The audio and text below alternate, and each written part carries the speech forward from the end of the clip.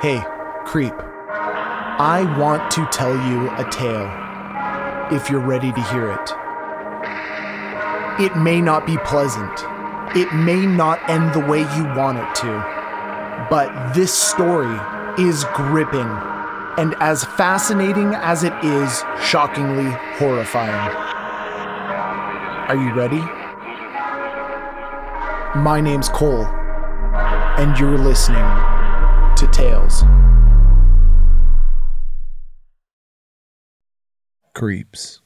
Have you ever heard the name Neveah Buchanan? Well, if you haven't, you're about to. Daughter to 24-year-old Jennifer Buchanan and 22-year-old Shane Hinojosa. 5-year-old Neveah Buchanan was a tomboy. She was bright and cheerful, and particularly keen on motorcycles. Neveah lived with her grandmother Sherry, who was her legal guardian, as well as Jennifer Buchanan, her mother, who had spent several months in jail after a home invasion conviction. Neveah's father, Shane, lived in Toledo, Ohio, and the two hadn't spoken in nearly 3 years. 3 years that Shane would later come to regret. On May 24th, 2009, at roughly 6:30 p.m., Neveah walked up to her mother and, peering up, told her that she was going to play with her friends upstairs in the Charlotte Arms apartment complex where she lived in Monroe, Michigan. That same evening, Jennifer Buchanan, Neveah's mother, had invited her best friend over, as well as her best friend's daughter, for a sleepover. But when they arrived at approximately 7 p.m., Jennifer's best friend's daughter informed her that Neveah was not at her friend's apartment, but was actually outside riding her scooter along the road. Slightly confused and preparing to chide her daughter for being outside unsupervised and alone, Jennifer walked out of her apartment and into the parking lot to check on Neveah. What she found instead was her scooter, left on its side at the edge of the apartment complex property, with no Neveah in sight.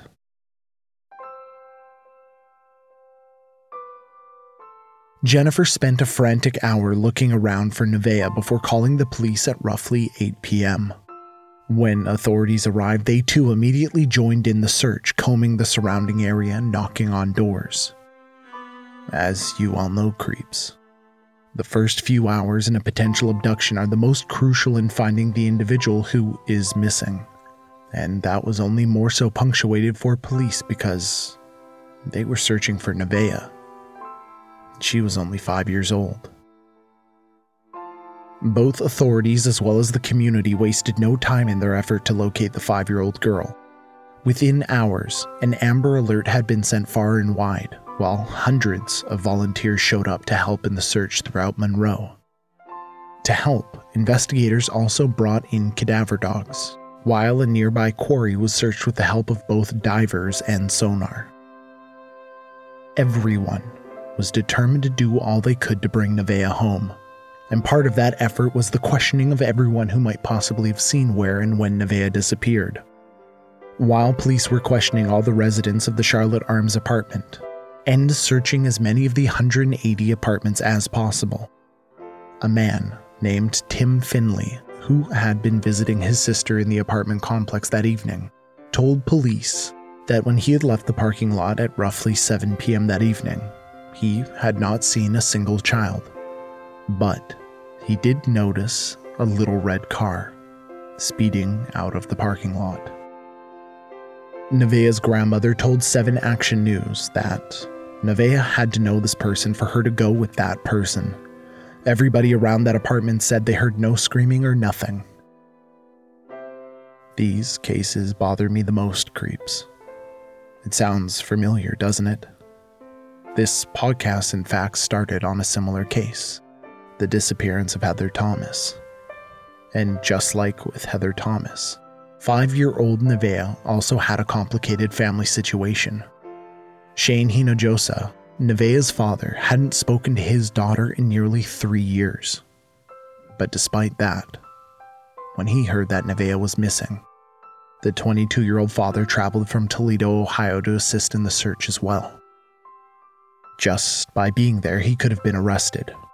Ironically, Shane had a warrant out for his arrest, He hadn't paid any child support since losing his job a while before Neveah's disappearance, but he was there to search and support Neveah and her mother.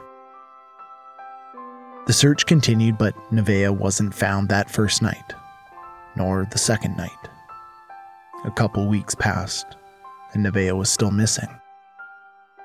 On June 4th at roughly 9:30 a.m., a man named Guy Bickley arrived at River Raisin with both his son and stepfather. The morning was spent with a fishing pole in hand as the three individuals stood on a riverbank near Dixon Road enjoying the day, roughly 10 miles from Charlotte Arms apartment complex, where Neveah had disappeared. As the morning progressed, the three men sat on the rocks in between the moments of reeling in their line or casting it back out. And as they moved about the riverbank, they walked over a large piece of concrete, which Guy Bickley idle-mindedly kicked with the toe of his shoe. As he kicked that piece of concrete, a foul odor plumed into the air. But they all thought it was simply a rotten fish. After one of Guy Bickley's idle-minded kicks, a piece of the concrete fell off, revealing beneath it what appeared to be human skin. The scent soon overwhelmed them. Guy Bickley, startled and disturbed, called police. He had just found a dead body. Investigators and forensics arrived at the scene, and after a short while it was, in fact, confirmed to be 5-year-old Neveah. The child had been buried in a shallow grave and was covered and encased in what appeared to be ready-mix concrete. At first, it was assumed to have been the method of disposal, but after an autopsy, it was revealed that it had actually been the method of killing. Neveah, 5 years old, tomboy, who loved motorcycles, had been buried alive and had passed away from asphyxiation after inhaling dirt and concrete. There were no signs of abuse on the body once the concrete had been removed. Authorities confirmed that she had been buried for quite some time by that point, and reports never confirmed if she had been sexually abused. At the scene, no evidence was recovered, aside from an empty 90-pound bag of concrete, which had been stolen. Before the discovery of her body, however, 2 persons of interest had already been arrested by police. The first was George Kennedy, a 39-year-old man who was rumored to be Jennifer Buchanan, Neveah's mother's boyfriend. She has, however, always denied that they were anything other than simply friends. Despite that, Neveah referred to him as Daddy George. Jennifer had met George while reporting to her probation officer, and George himself was a registered sex offender. In 2007, he had been released from prison for raping a 15-year-old girl and molesting a 13-year-old girl after breaking into her home. Of note is the fact that George had been fishing with his known girlfriend at the time of Neveah's disappearance. But when Jennifer, in a frenzy and panicking, had called him once Neveah went missing, he and his girlfriend both promptly showed up to assist in the search. George was in custody, though not because they had enough to arrest and hold him for the disappearance of Neveah, but because he had associated himself with someone who had a child, and being a registered sex offender, that's not allowed. While in custody, both his motel room as well as his van were searched. Disturbingly, both a bloody towel as well as a bloody sharp instrument were found, as well as photos of young girls. The blood found both on the towel and the sharp-edged instrument was not Neveah's. Now, creeps. Do you remember that empty 90-pound bag of cement that had been found at the scene where Neveah was found? That bag had been stolen from Coleman Cement Company after someone had snipped the chain-link fence and snuck in. Behind George's motel was where the Coleman Cement Company was located. But creeps. Police had 2 persons of interest. As suspicious as George sounds, there was also a 48-year-old man named Roy Lee Smith, who was also a registered sex offender and friend of Jennifer Buchanan, Neveah's mother as well. Jennifer and Roy Smith had been introduced to one another by their mutual friend George, after he'd been released from prison a year before after doing a 15-year stint for sexual assault.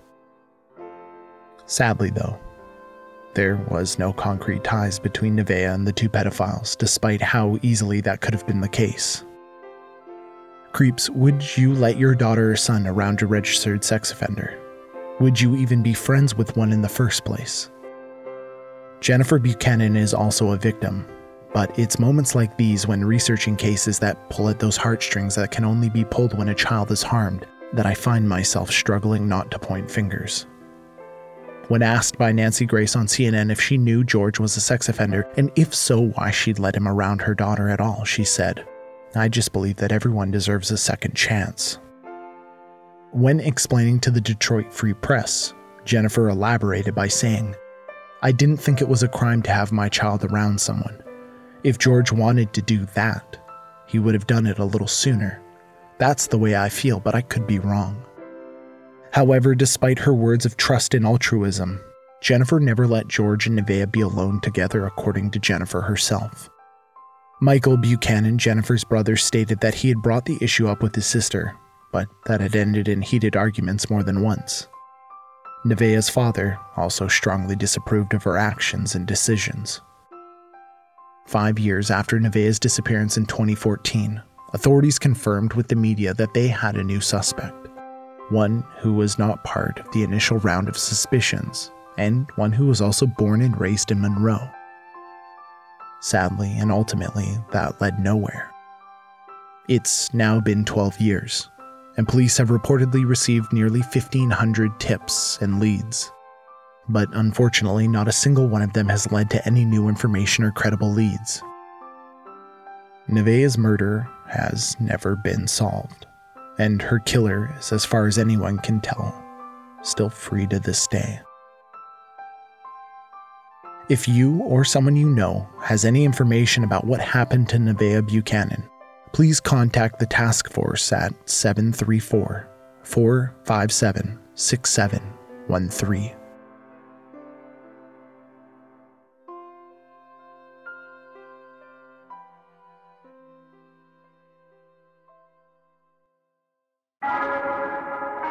So, creeps, that brings us to the end of our tale. If you enjoyed this episode and want more, please consider becoming a Patreon member by visiting patreon.com/talesbycole, where we release a Patreon-exclusive podcast weekly for Patreon members generous enough to donate $5 or more. If you have some time on your hands, please consider leaving us a 5-star review on Apple Podcasts or wherever you listen to podcasts. They are so incredibly important in getting these stories out there. And even more importantly, every 5-star review gets me one step closer to moving out of my mother's basement. You can also join us on Facebook, Twitter, and Instagram by searching Tales by Cole. This episode was written and narrated by me, Cole Weavers, and sound production and editing by Matt Black. Remember, creeps, take care of one another, stay safe, and don't forget to lock the doors.